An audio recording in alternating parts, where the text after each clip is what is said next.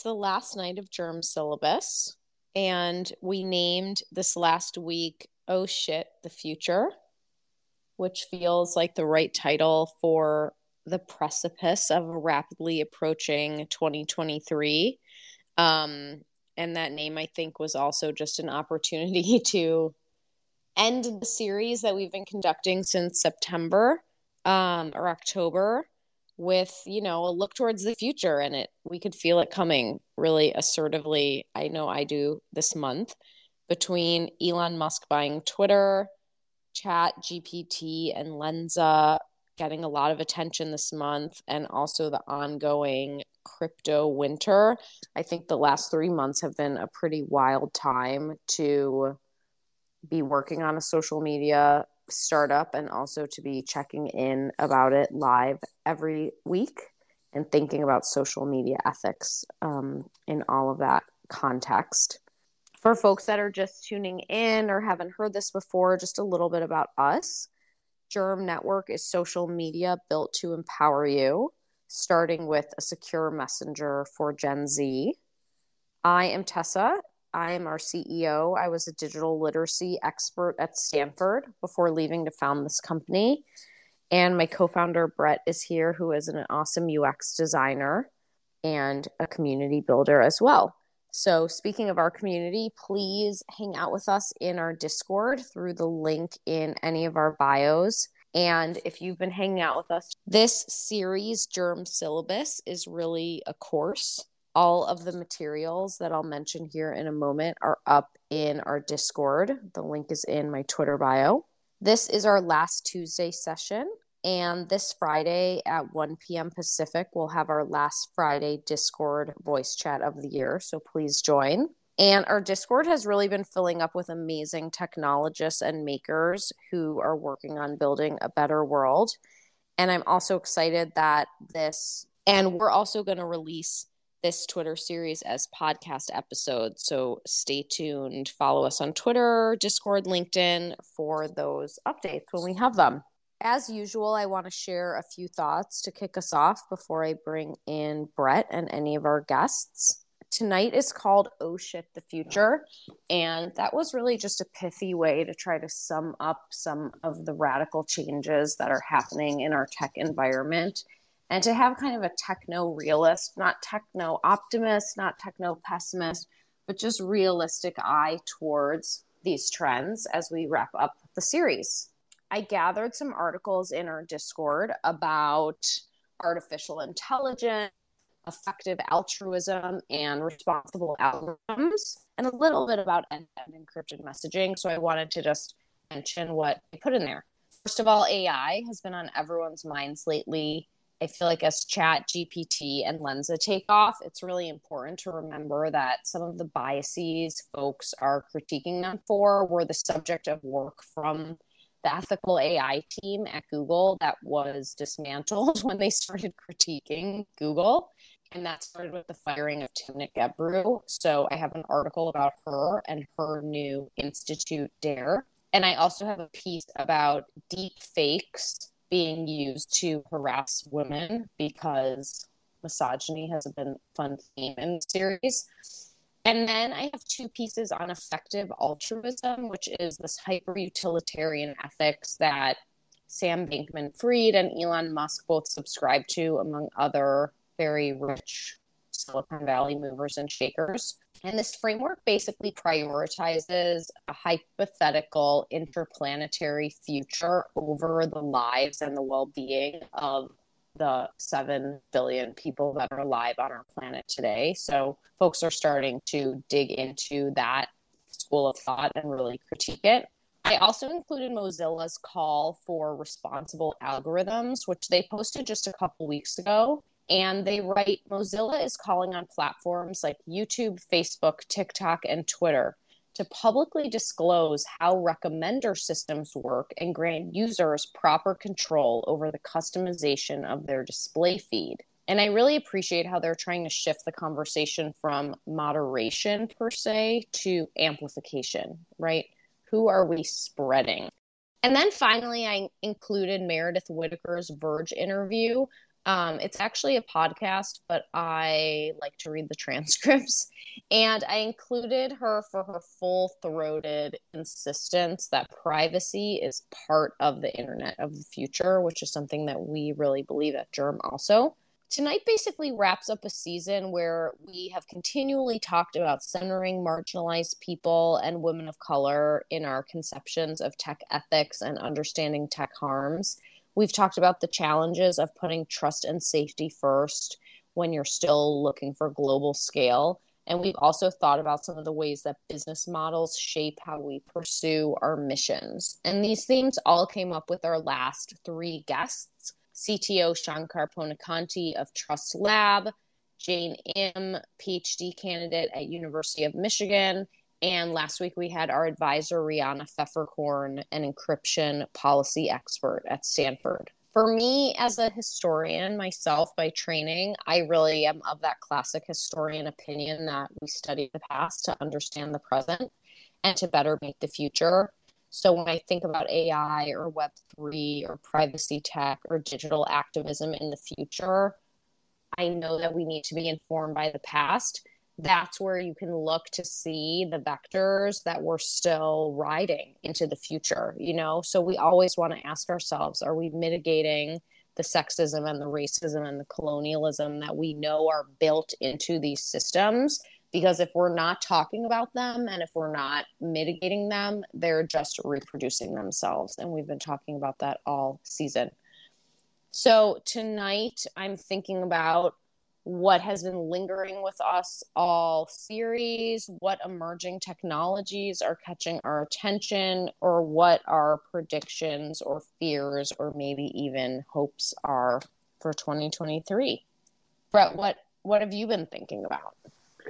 Yeah, I feel like the last couple of episodes has we've kind of like talked about AI, even though that's not the subject matter.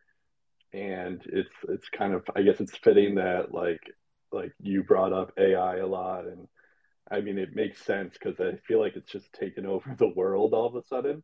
Um, so that's when you were talking about that, I feel like it's almost like I feel like it reminds me back to like the NFT craze last year and cryptocurrency and even Totally. a little bit of metaverse. Um, but I was reading an article on The Verge the other day about this where like the difference between it kind of feels like the NFT bubble burst, and that a lot of that had to do with just a lot of people were like just it wasn't stable enough and it was always risky, and like then they kind of like scammers got a hold of it, and the Sam Bankman Frieds of the world got a hold of NFTs and were willing to just take advantage of everyone. And it just kind of went crazy, and they kind of like lost their mission. Um, Metaverse, I mean, I think the technology of VR and AR is really cool. But just the fact that we've all been burned by Facebook, and just the fact that Facebook kind of just like made it their own thing, it just at least it turned me off, and I feel like it turned a lot of people off Yeah. of the metaverse. So it's just like once Meta went full in on the VR AR stuff, then it was just like, okay, this is actually just not cool. Like, it was cool before Facebook bought into it, and now it's not cool. Um, the thing with AI, and it's funny because like as an artist, as a designer, I should be like up in arms with the AI stuff, and I am to the most for the most part because it's like the idea that I would not like it. Like if I was a serious artist and I put my art online, I would not like it when like these AR chat like bots come in to um and like take my work, my hard-earned work. Like I spent years in design school. I worked on that as a craft, like for years, just as a skill, and that's something that like not just me, but like any artist everywhere um, uses like that's just like a skill that some people have and some people don't have, and it takes a long time to develop that skill. Yeah. So like just the fact that like an AI can like take pieces of like an artwork and like make it into it, it's like I'm kind of like I feel kind of mixed, to be honest, because there is that part where it's like, oh, they're gonna like, pretty soon we're only gonna see AI artwork, and already it's tough to be an artist already.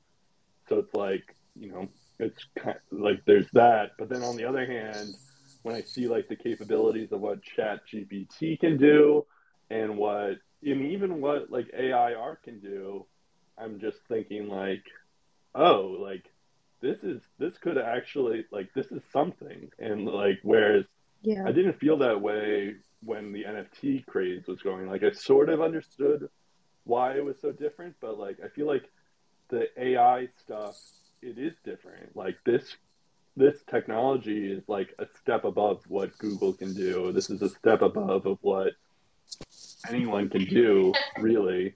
And so it's just like it's like it's crazy. And I feel like with any technology, there's always going to have to like work out the kinks. And yeah, you mentioned how like AI, like just I think the biggest one when we're thinking of germ is that like I think I heard on the daily that that so what Chat GPT does primarily is they took data from like every article in the world that's on the internet, and then this computer or Chat GPT basically like associates the different words so that like it can like form a sentence. So like if you asked it what what your like what's I don't even know like a poem about Lionel Messi winning the World Cup or something. I'm just thinking of it on the top of my head. Lionel Messi, like they'll put out like a poem of Lionel Messi because they went to all the articles and found all the different things that was said about Lionel Messi, and they can like put it like in like 2 seconds, and that's incredible. But like it comes to a point when you say like when you type in like tell it a love story, for the most part they're going to tell you a love story between a man and a woman, and that's not necessarily true because there are gay people out there and that's not always the case, but it just so happens that there's a lot more heterosexual love stories that are out there versus gay stories out there. So it's like I can see it leading to a path where we'll have more like chat gpt might skew towards like being like going more towards that status quo. um, so yeah, that was interesting. And I know I'm rambling on a little bit, but before I give it back to you, the other thing that I noticed or that I thought was pretty cool though from chat gpt on that instance was that they like if you were to talk like they said this on the New York Times, the daily podcast that was talking about this stuff. Because like I guess one of the reporters just like tried to test out like what it like wouldn't allow. So he said like it wouldn't go as far as to like answer like really like racist questions.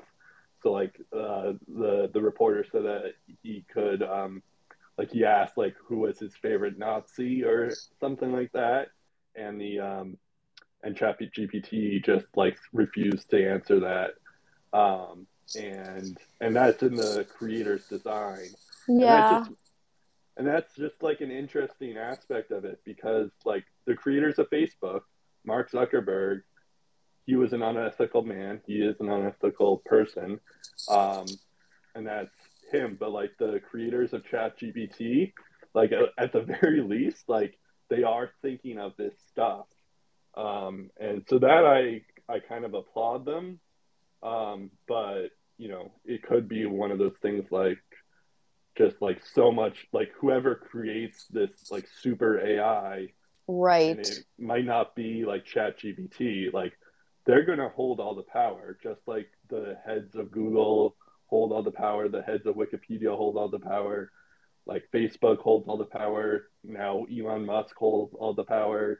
It's just like it's whoever owns these companies hold all the power, and it's like, do you actually trust the owners of ChatGPT to still be ethical, not just this year, but next year and the year after that, if it does actually explode like it's leading towards.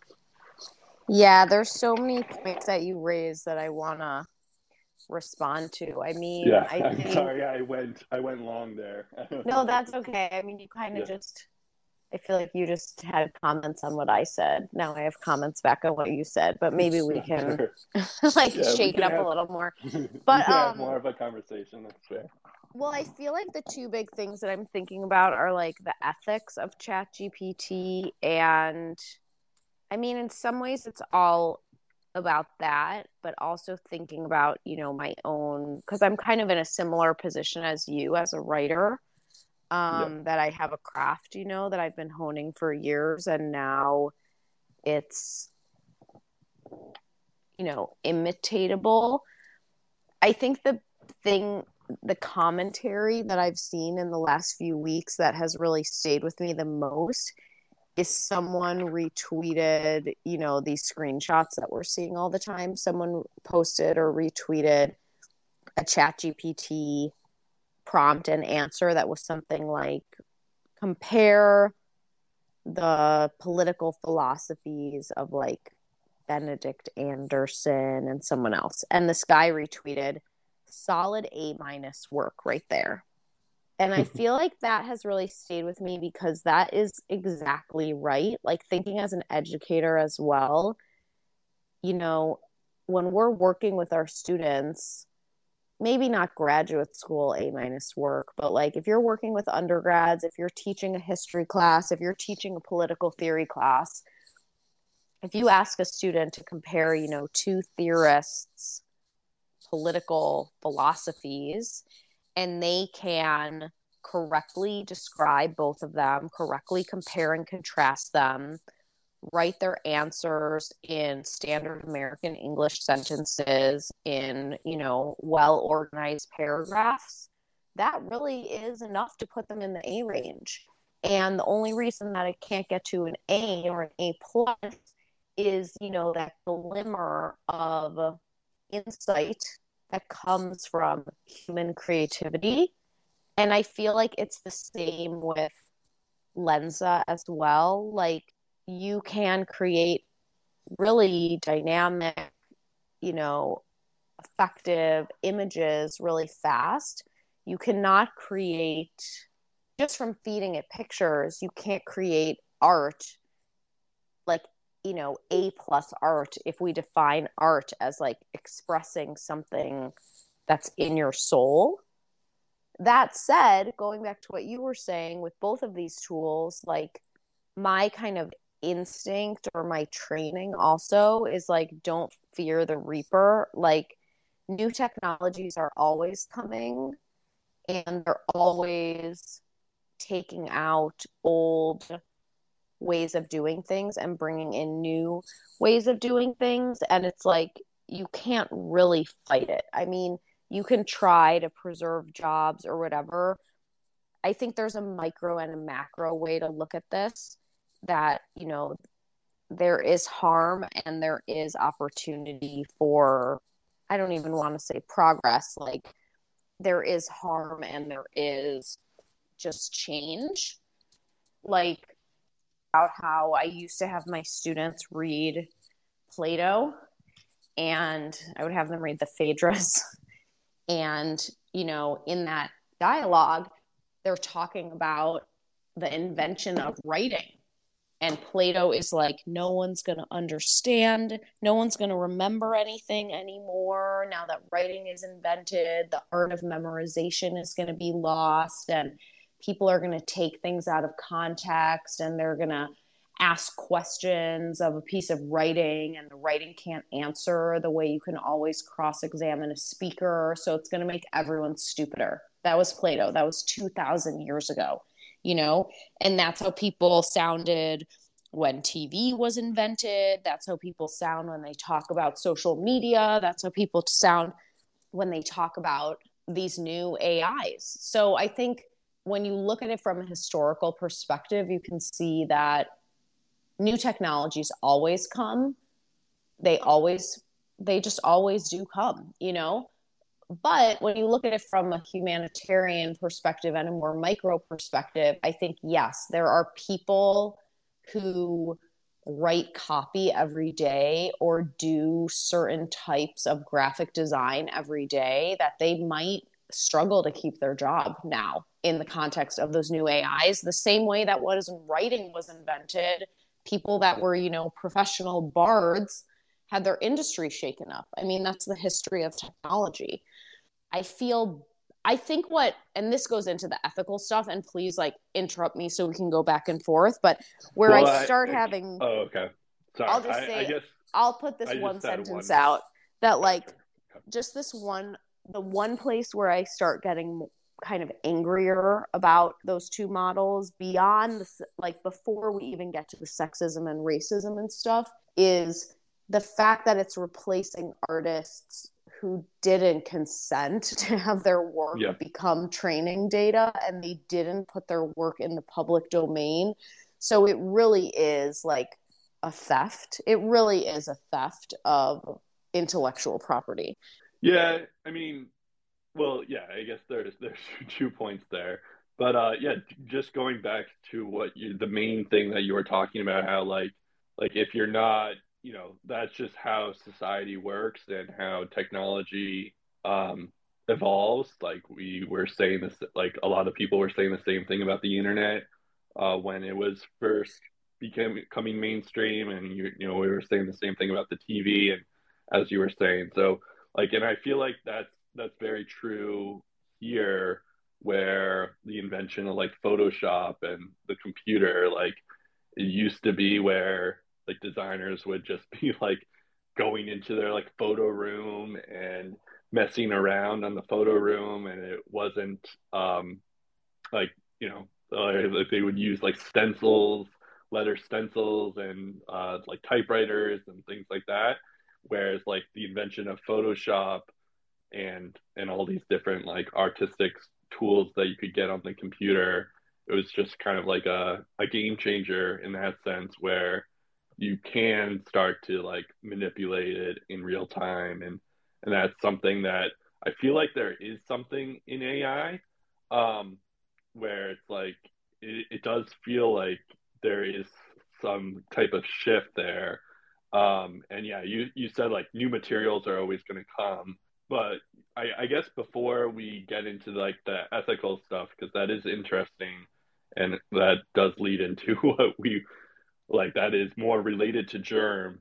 I do have a question that I've been thinking about on that note of like, is there a way that you can think of that like AI art or Chat GPT could be like something like a Google factory maybe, or like it could like be like a prompt in a way? Like I feel like there's a way that we can like work with the AI instead of against it. I don't know.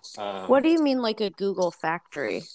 Well, because I kind of think for like if you take Chat GPT for instance, I I think of it like because like when you're Googling something, like you're asking Oh, like the oh. nearest like burger, like the nearest burger joint or whatever, or I don't even know. Whereas like the Chat GPT kind of like answers like questions that Google can't answer. Um, Yeah.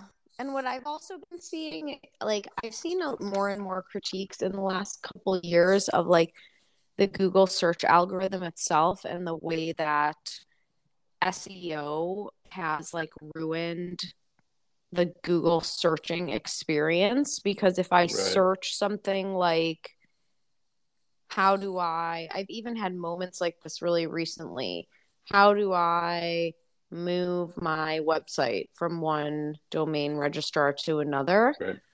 all 10 blog posts on the first page are total search engine optimized bullshit, none of which are written by like a technical expert that's going to help me solve my problem the best. They're all written by some random contractor that was hired for probably $5 to write this, just using every search term as many times as possible. It's like also all those recipe blogs that are like 4,000 words before you get to just like 2 cups of sugar, 2 eggs, you know? And so Google kind of got undone by its own. I mean, it's interesting because that's what we started this whole series with in week 2, you know, about the way that Google really is not based on library scientists' understanding of surfacing the best information, and that as a process of curation and um, done by humans. And Google is really a popularity contest. And so they made that popularity contest, open to anybody. And now people have specialized into just kind of gaming the system. And I think you're right that ChatGPT now can give better answers to much more, not even sophisticated questions. Like if you say, what is the best way to blah, blah, blah, it often has a really good answer. I mean, I had a call with a girl this morning, like a friend of Germs, actually, who was telling me that she knows someone who doesn't know how to code.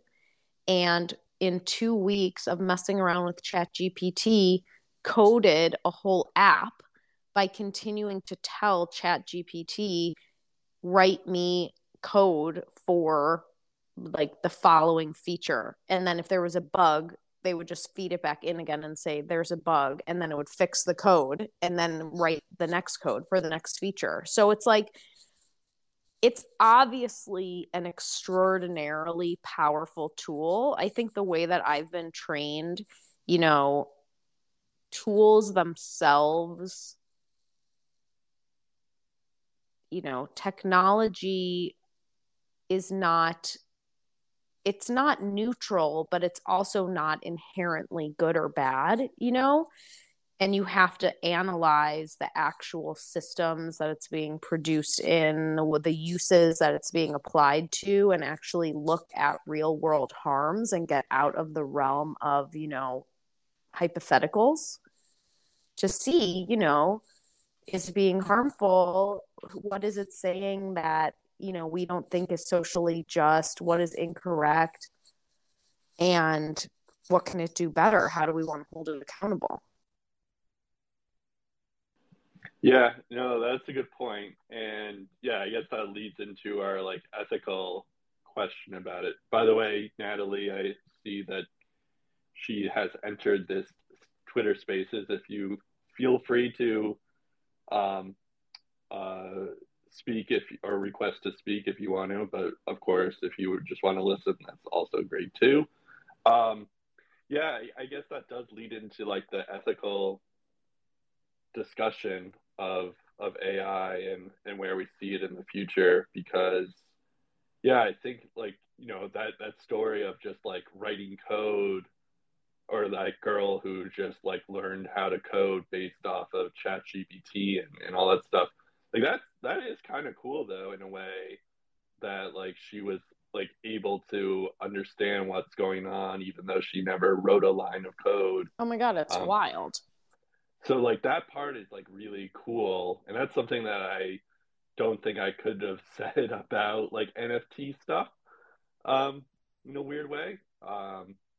And so that stuff is kind of wild. So like, yeah, I guess it could be like a good tool about like just like teaching and educating and stuff like that. I mean, it could do Um, all sorts of things. I think it's just really disruptive, like right. if you're, and new technologies like this also show like the weakness and the precarity of our existing systems. Like if you Hmm. go on Upwork right now or Fiverr, you can Yeah. find a ton of people all over the world that are graphic artists that are making like small illustrations for people or are writing like small copywriting jobs Hmm. for people. Like their jobs are all in danger, you know?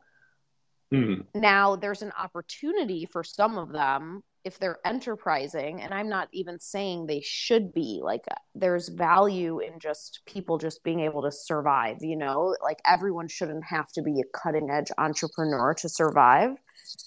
But some of them will embrace these new technologies and it will like radically supercharge what they're doing, you know? And I think that's what you were alluding to before. Like you can work with Lenza, you can work with Chat GPT, it can accelerate what you're already doing.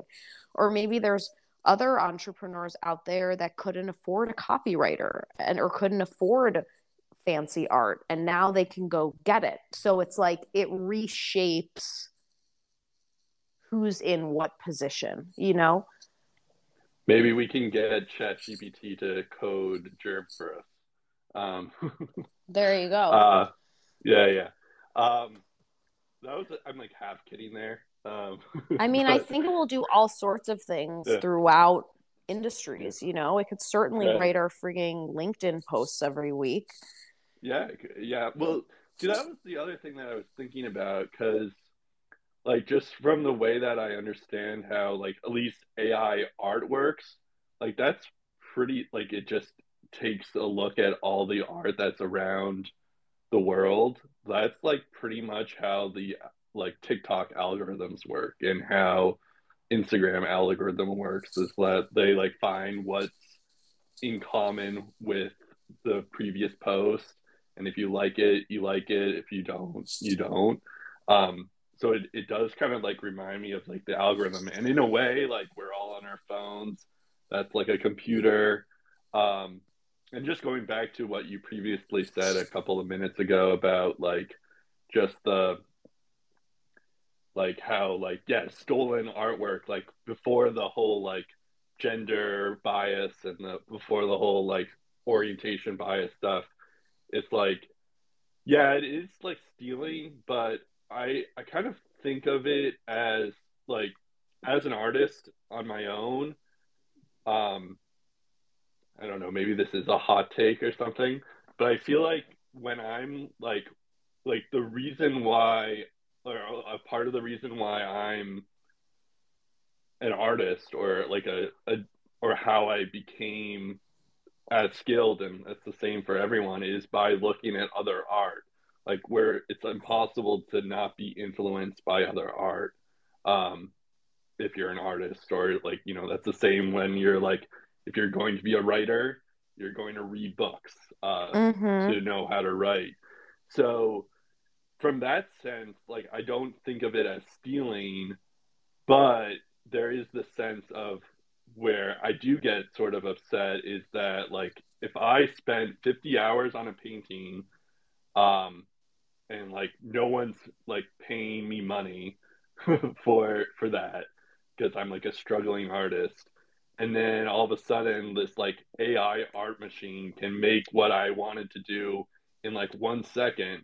That's like partly pretty cool to be honest, but it's also got to be so frustrating because like when you're paying someone to commission art for you, you're doing that because they took the time to like or they have the skills like they went to school presumably they you know you've seen what they've been doing before whereas like in AI art you could just say like okay paint me like a whatever you can even dream of whereas like you know I guess there is an element though that I guess that's when like style comes into play. Like a Jackson Pollock has a particular type of style. Van Gogh has a particular type of style. And Um, that's yeah. where I was So going to jump in a little bit too yeah. because it's not just about style, it's about innovation. Like Right. anyone can make a Jackson Pollock today because he thought of it first. No one made one before him, you know?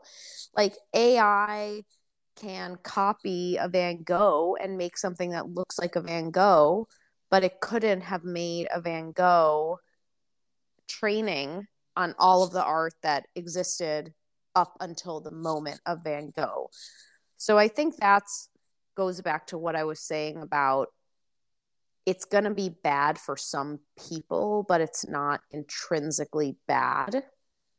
Like, I mean, there are things about it even that I think are bad, but technological progress is a fact of life that's neither good nor bad. And like now, whether you're talking about the craft of writing or whether you're talking about the craft of visual art, these tools are now technologies that artists can work with. So, you know, when we say, oh, you don't have to pay Lensa everything, but you have to pay me because I studied for 30 years. Well, you also studied, but you also do your graphic design on a laptop that you have no idea how to make. You don't have to mix your own paints or make your own brushes. And this laptop, the fact that you can afford it and it's $1,000 is subsidized by global capitalism, and the fact that there's poor people on other parts of the world who are mining aluminum and assembling your laptop. So like that's all unethical already, and it's inside your laptop. Now also inside your laptop is Lensa. And like Lensa becomes a tool that is now going to elevate the whole game of making visual art. And we're just at the very first instant of like grappling with that.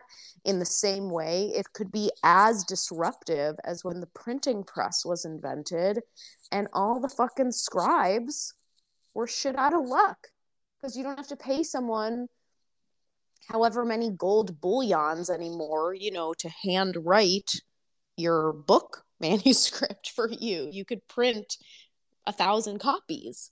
And like that's, I think, the scale of what we're looking down the barrel of right now. Yeah, no, that's a good point. I feel like I guess it goes back to what I was just talking about with like style. It's like you're still like, you still have to like find your style. Like I think people are always going to be writing because you need to communicate. People are always going to be drawing just to have that outlet. Um, it's just like, it's just more about how do we work with the AI. And like, if you're not working with the AI, then you're going to be out of luck pretty much. So that's where Yeah. it gets dicey. But yeah, I don't know. I guess it's just like I am fascinated by how it goes. I And feel like like, that's why you're yeah, like a startup co-founder because you're not afraid.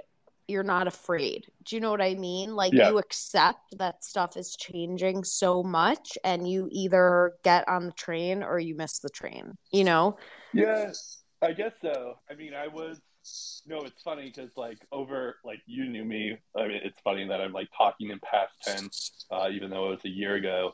But like I was pretty fascinated by this NFT stuff because I felt like there was an aspect of when you're an artist, you want to own your work, especially on your as an online person. Like when I put something on my portfolio, if I put something on Instagram or social media, like even though I definitely never got to that extreme, there is like a chance that like someone could theoretically copy what I put up and say that it's their own. So I like that aspect of like making it your own from the NFT part of it. But I never got a chance to really I never made a NFT of any of my work, and I never because I felt like it wasn't accessible enough, or it isn't accessible enough. I know Natalie is in the Web3, so maybe we'll talk later. She doesn't feel like talking now. It also looks like we have another artist in our Twitter space here. Feel free to speak up if you want to say anything. Yeah, I wanted to echo that and just say either of you are welcome to join, Yep. request to speak, and just a reminder always that we are recording this and we're going to re-release it as a podcast episode. So just know what you're getting into. Informed consent. Yeah, it looks like Natalie has requested to speak. If you want to say anything. I made it to the promised land. The sound is much better here on stage. Nice. Good evening to both. Always a rich conversation. I feel like you guys need your own talk show, unlike some people on Twitter. That's here nor there. Hey. Yeah. Well, I mean, we are going to make these into a podcast, so I guess technically we are a talk show. We have to bring the chat, the good chat. Exactly. Do you have any thoughts on what we've been talking about? Shout out to Uttermelon. Uttermelon is probably one of the most amazing wearable makers, designers in the metaverse, and also makes some really cool projects in voxels. And so, badass. So he's badass is an understatement. I love Uttermelon. Good people. You have your hand up. Go ahead. Your thoughts, just because you're in the Web3 space. Cutting edge. Living on the cutting edge. Feels like LinkedIn article titles. I was kidding. Savage. A lot of thoughts. However, again, really enjoy the rich conversation. I would say that I think there are probably many different types of camps that are popping up and kind of Web3. However, I still feel it's a bit stagnant, and actually was just included in a conversation around philanthropy and Web3, and I was like, how do I approach this conversation? Because it's, if anything spicy about me, it's that particular topic. And so we had a back end conversation. I'm like, we need to dismantle philanthropy, and they're like, oh my god. And I'm like, you heard me talk spicy before, person. And so I think ultimately people are, at least in this moment, attempting to regurgitate and replicate what they've seen. I guess humans can only to some extent build what they can see. Some people have lost their imagination when they turn 7, and so and so I hope that we can just really think about, as I always talk about, radical imagination and building through more liberatory kind of lenses and radical lenses than we have in Web3 thus far, because it's still the same thing. It just we add on the tech and the blockchain and all these fancy words and kind of cultural norms or lack thereof in Web3. And so I'm curious, if we're looking towards the future, we need to be thinking about how, how and why are we actually building these things, and what needs to be different here, and having these conversations. Because I don't, outside of Germs and a few other communities, these conversations, at least in my opinion, are pretty sparse, and I want to be optimistic that that's not the case. But I'll land here. I went to unconference. I woke up at 5 a.m. this morning, and it was a really rich conversation. I'm like, where the hell have you people been my whole entire Web3 life? Because they were really open to the conversation about these types of topics and what the future looks like, and kind of talking about equity and stuff. But I find a lot of resistance, especially in the DAO ecosystem, around these conversations, which is kind of funny, but that's it. I feel like that's why we're internet friends, and we have to grab onto each other when we find each other. I mean, and we did. I met you near the beginning of this journey, and we were like, you. And I feel like that's, I'm reminded of something that I may have mentioned much earlier in the series, which feels like it's been the longest 3 months of my life somehow. But an observation that I have on the rush to AI, the rush to crypto, now the rush to, well, yeah, crypto, AI, Web3, whatever. Like, I see it all as this kind of white lash to 2020, because 2020 was this huge, even the layoffs that we just saw. I mean, 2020 was this huge racial reckoning. There were so many demands made, there were so many corporate commitments made, and so many workplace conversations that were happening. And it was becoming very clear there was like an emerging consensus that big tech needs to take the health, safety, well-being of its users, and thinking specifically about marginalized users of their platforms and their technologies really seriously, and design with that in mind. And, you know, these companies have like almost endless resources, and they just like didn't want to do it. Like the complex system that we call capitalism just didn't want to do it. And after a little bit of the media attention calmed down, they just started rushing towards Web3. They started rushing towards AI. And there was this kind of fiction promoted that we don't need to take the lessons of Web 2 into Web 3. But when I listen to what you were just saying, is that it's the exact same issues, because it's the same world and we're the same people, you know? And there's still racism, there's still misogyny, there's still exploitation. And they just have been accelerated basically in all these new domains. And I was talking earlier, you know, I was saying that technologies are not intrinsically good or bad a lot of the times. They need to be analyzed in the systems that they emerge in. And, you know, I think a lot of these new sort of tech trends of the last 2 years, they could be good. They could do all sorts of cool things, but they're not coming out of a place of reflection and accountability. And so then we see these chat tools, you know, being released that say things that are wrong, say things that are homophobic, say things that are racist, or we see Lenza being extremely colorist, basically, and extremely invested in a gender binary. So if you say you're a woman, it's going to make you look like a white woman with huge boobs. And if you say you're a man, it's going to make you look like some Ken doll type of character. And if you're non-binary, I don't know if that's even an option. And if you have the range of gender expression of humanity, it's really not like caught up with that.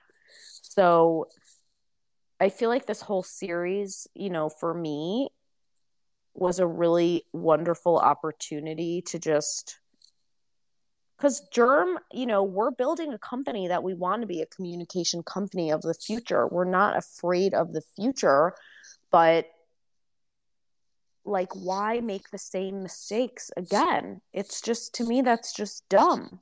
Like, we have this whole past to learn from. Like, what shouldn't we do that? Is that such a crazy suggestion?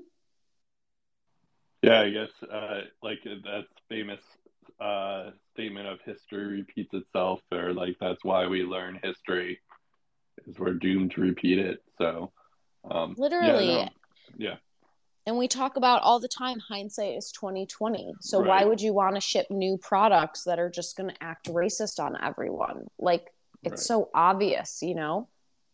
Yeah, I mean, I feel like that was like why cryptocurrency started off with like good intentions, with because like that was the whole idea of crypto, like was just because it was more secure. And you know, you are like, people want a more private, secure way of handling their money. But now I feel like it's basically just creating like a like you're they're basically creating the same thing that is still in place. Like it's not addressing the problems. It's just a different problem. Like it's the same problem, just different names for it, basically. Mm-hmm. Yeah, it's just interesting. I also I remember I know this might sound like it's going way off of left field, but I remember, so this was like 2014. I was just about to graduate college. I saw this like documentary about 3D printing, and I thought it was like the coolest thing in the world. Um, because it's just the idea that you could like print anything that you can imagine, and it could like just come to life. And it just like it feels like no one talks about 3D printing anymore, because I guess It more or had less its moment. It had it its did have 15 minutes. it did, yeah. But like I feel like there was like a sense that like you couldn't like it was never mainstream about it, and it's just like, and now like I almost like I applied to different places for 3D printing, I guess at the time, because I thought it was like the coolest thing in the world. And that's another thing where I still haven't like 3D printed anything. But I feel like that has kind of gone by the wayside, and I am curious if that will ever make a comeback. And I guess you could say the same thing about VR and AR. Um, or yeah, even cryptocurrency will make, I assume maybe like all these different things that like instead of becoming fads, they'll like just, hopefully if they learn from what like how it failed beforehand, um, like then they can like work on those improvements, and then that's when the future starts with these things. But like it feels like there's so much stuff out there where like it could very well be that like AI is a fad as well. Um, but because like once there's AI stuff, then it's like, oh, we still have some ethical issues with it. So it's just you have to like work out the kinks of like how is it going to fit into society. I Um, feel like I feel like so much of our financial infrastructure and the VC system, you know, it pushes for quick returns and not necessarily solving people's problems. And so when a new technology emerges, everyone gets really excited, and wants to know what the opportunity is for a return more than like our global financial systems, the way we allocate resources is not actually based around how can we solve the most problems for the most people. And there is, people are still working with 3D printing. People are doing all sorts of things with 3D printing, but it's totally lost the news cycle, or people talk about with crypto, it's a hammer in search of a nail. Well, there are uses for blockchain, right? But that's not what has been over indexed for in the last few years. It's been profiteering. We've been talking about this whole hour. There are amazing new use cases for all of this AI stuff, right? But it's not like,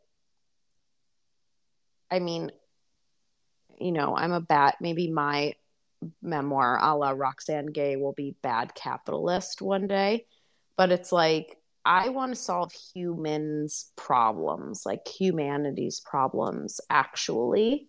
Um, and we have unbelievable technology available to us. And it's just not, I don't see the incentives there.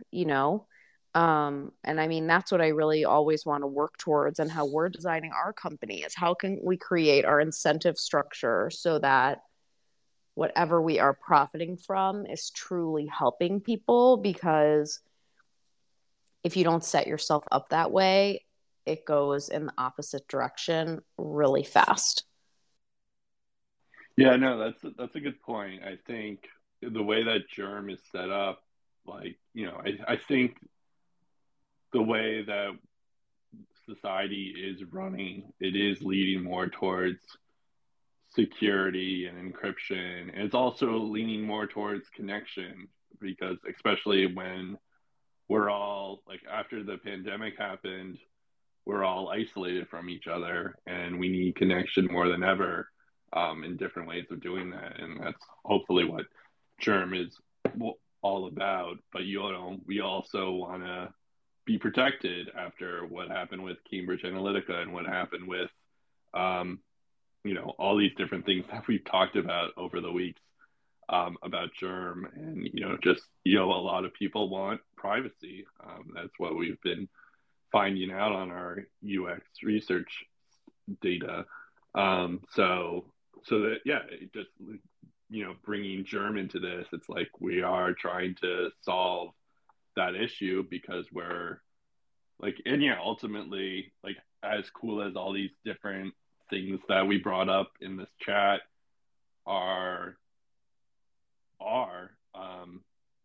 there is an element of like, okay, how do we make AR, or VR solve this issue? How do we make Web3 solve the issues of most users? And yeah, I think Germ is leading more towards like, okay, we're going to focus more on privacy and encryption and connection because that's what the users want.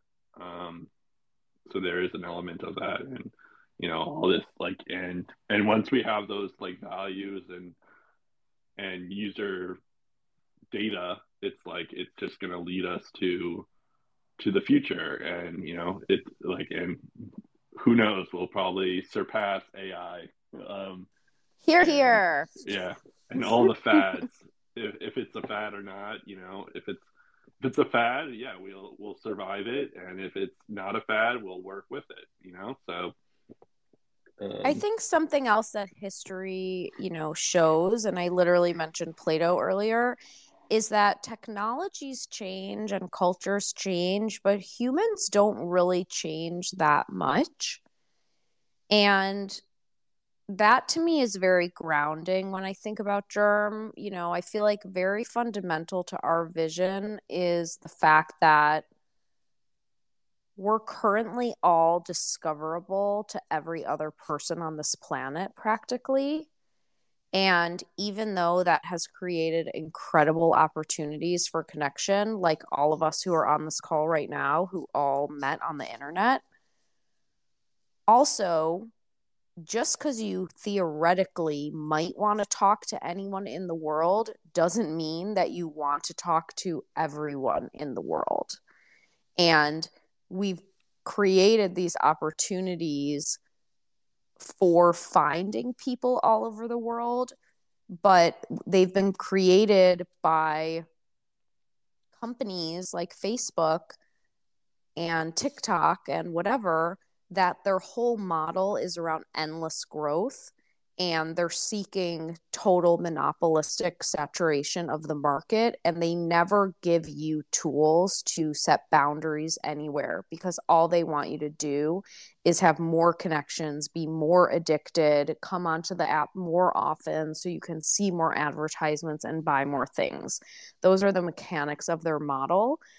And that's not, no matter how much the last 15 years has exposed us to each other, like, human beings still want to set boundaries. We still feel creeped out by our overexposure. We feel creeped out by micro-targeting. We feel weirded out when, Facebook says, you might know, and it's like your ex's sister's boyfriend that you met 4 years ago. You know what I mean? So I feel like technology changes and these tools are going to keep getting invented and they're going to keep coming down the pipeline.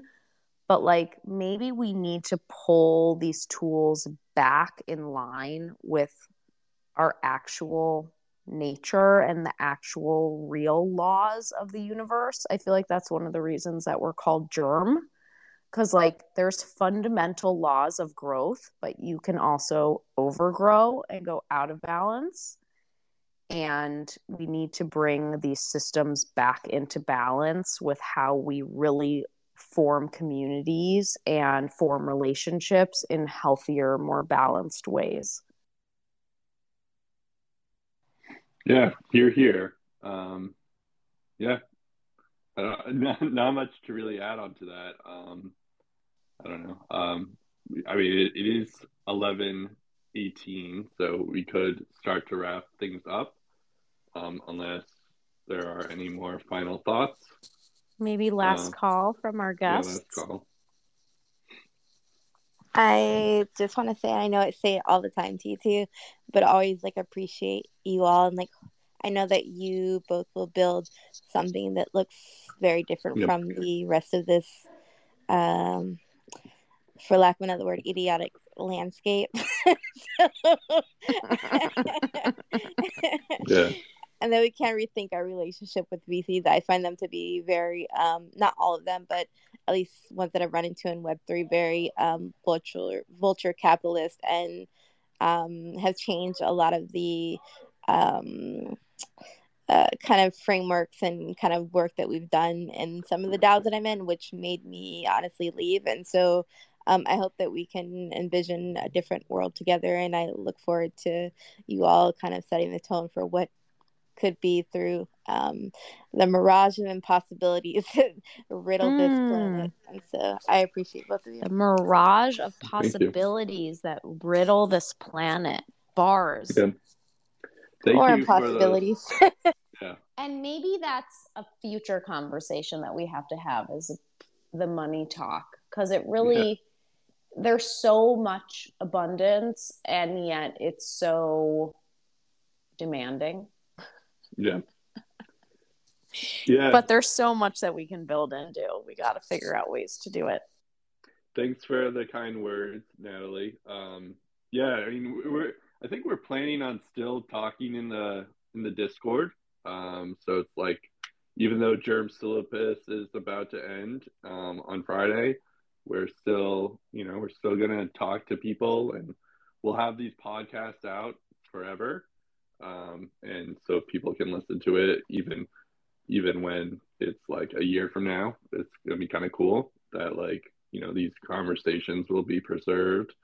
So that's going to be kind of a cool little thing of, like, we're going to show our expertise, and this is something we're passionate about. So that was really the point of GermSyllabus too, is just we wanted to share our expertise and why we're creating Germ. And it's a lot of it is because of all the topics that we talked about on GermSyllabus. Do you have any closing words, Tessa? Not really. I think I just want to say to our listeners, join our Discord and hang out with us in Discord, because I know that Brett and I are actively thinking about what kind of community building do we want to do in 2023. We're thinking about, do we want to continue using Twitter as a platform? Do we want to divest our energy from this space? Do we want to lean in elsewhere? Do we want to still be doing audio rooms? I feel like these conversations were really wonderful. So, I don't think we're going to do another course in the same format, but the GermSyllabus gave us an opportunity to play with a few different formats. And so we're thinking about what we want to extend into 2023. So that's on deck. Yeah, I think once we started to realize, we can make these into a podcast, that's when we really started to figure it out. Because I think at least for me at the beginning, I was like, oh, this is cool. We get some guests over, we're talking about issues that we care about. But I think once we started to realize, oh, this is actually going to be stuff that we can use forever, and just put it on our podcast, and maybe it's just going to be something where it's we talked about this thing about encryption, listen to this episode, or if you want to hear the brilliance of Rihanna, listen to this episode. So it's just something that we can just show that this is something that we're passionate about, as I mentioned, and These are all topics that we care about and we're thinking about. And I think on that note, from what you're saying, like for 2023, we're still thinking of ways to continue like communicating with the public. And we're not sure if Twitter is the place, just with what's going on with Elon. But on the other hand, it's like we wouldn't find cool people on Twitter as well. So there is still like a nice aspect of it, even though it feels like a hellfire, hell on earth on Twitter right now. So I guess I'll close it out unless you want to, Tessa. Take us away. Yeah, so like Tessa had mentioned, you can join our Discord, where we'll have a lot of people and join our community who are going to discuss all these different topics that we've talked about. Thank you for listening. Even if you've listened for one episode or just this last episode, we appreciate it. Join our Discord. It's on our Twitter bio at Germ Network. That's our Twitter handle. I assume we'll still keep our Twitter, I imagine, even if we decide to not use it as much. And we're also on LinkedIn as well. You can follow us there, where we'll post all our announcements there on LinkedIn as well. You can. I'm currently, that's like my big task for December and January, and is just like editing all these podcasts and putting them out there. So I'll be giving you guys details on our Twitter and on our Discord when those are ready. That's about it. It's kind of sad, but it's also like, happy as well. It's like, it's I'm cool. proud of us. And I'm happy that we were able to do this. I never knew what to expect out of GermSyllabus, but I think overall it was a good success. Even just the conversations when we didn't have any listeners, it was still like beneficial. It was just fun. It kept us on our toes. Exactly.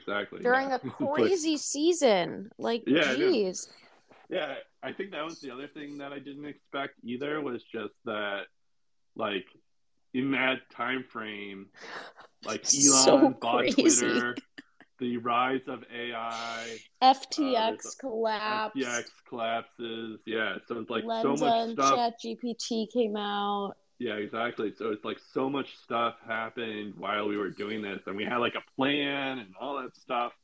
It's just like, I think it was just a lesson that, news happens really fast. You gotta ride the waves. Yeah, you just have to ride the waves, exactly, and just like adapt. So it's great. Yeah, there was a point when Twitter Spaces didn't exist for a day. Oh my God! In between last week and this week, you went to schedule this, and it was just gone as a feature. We were like, can we just finish our series, please? Yeah.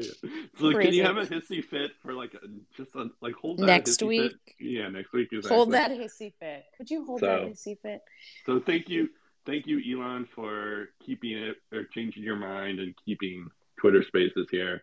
All right, I feel like I've gone on long enough. I just want to say happy holidays to everyone. Happy New Year. I hope everyone has a bunch of rest coming up, because we all need to rest, Nat. Yeah. And, keep germinating. All right. Happy holidays as well. All right. See you when I see you guys. Good night, everyone.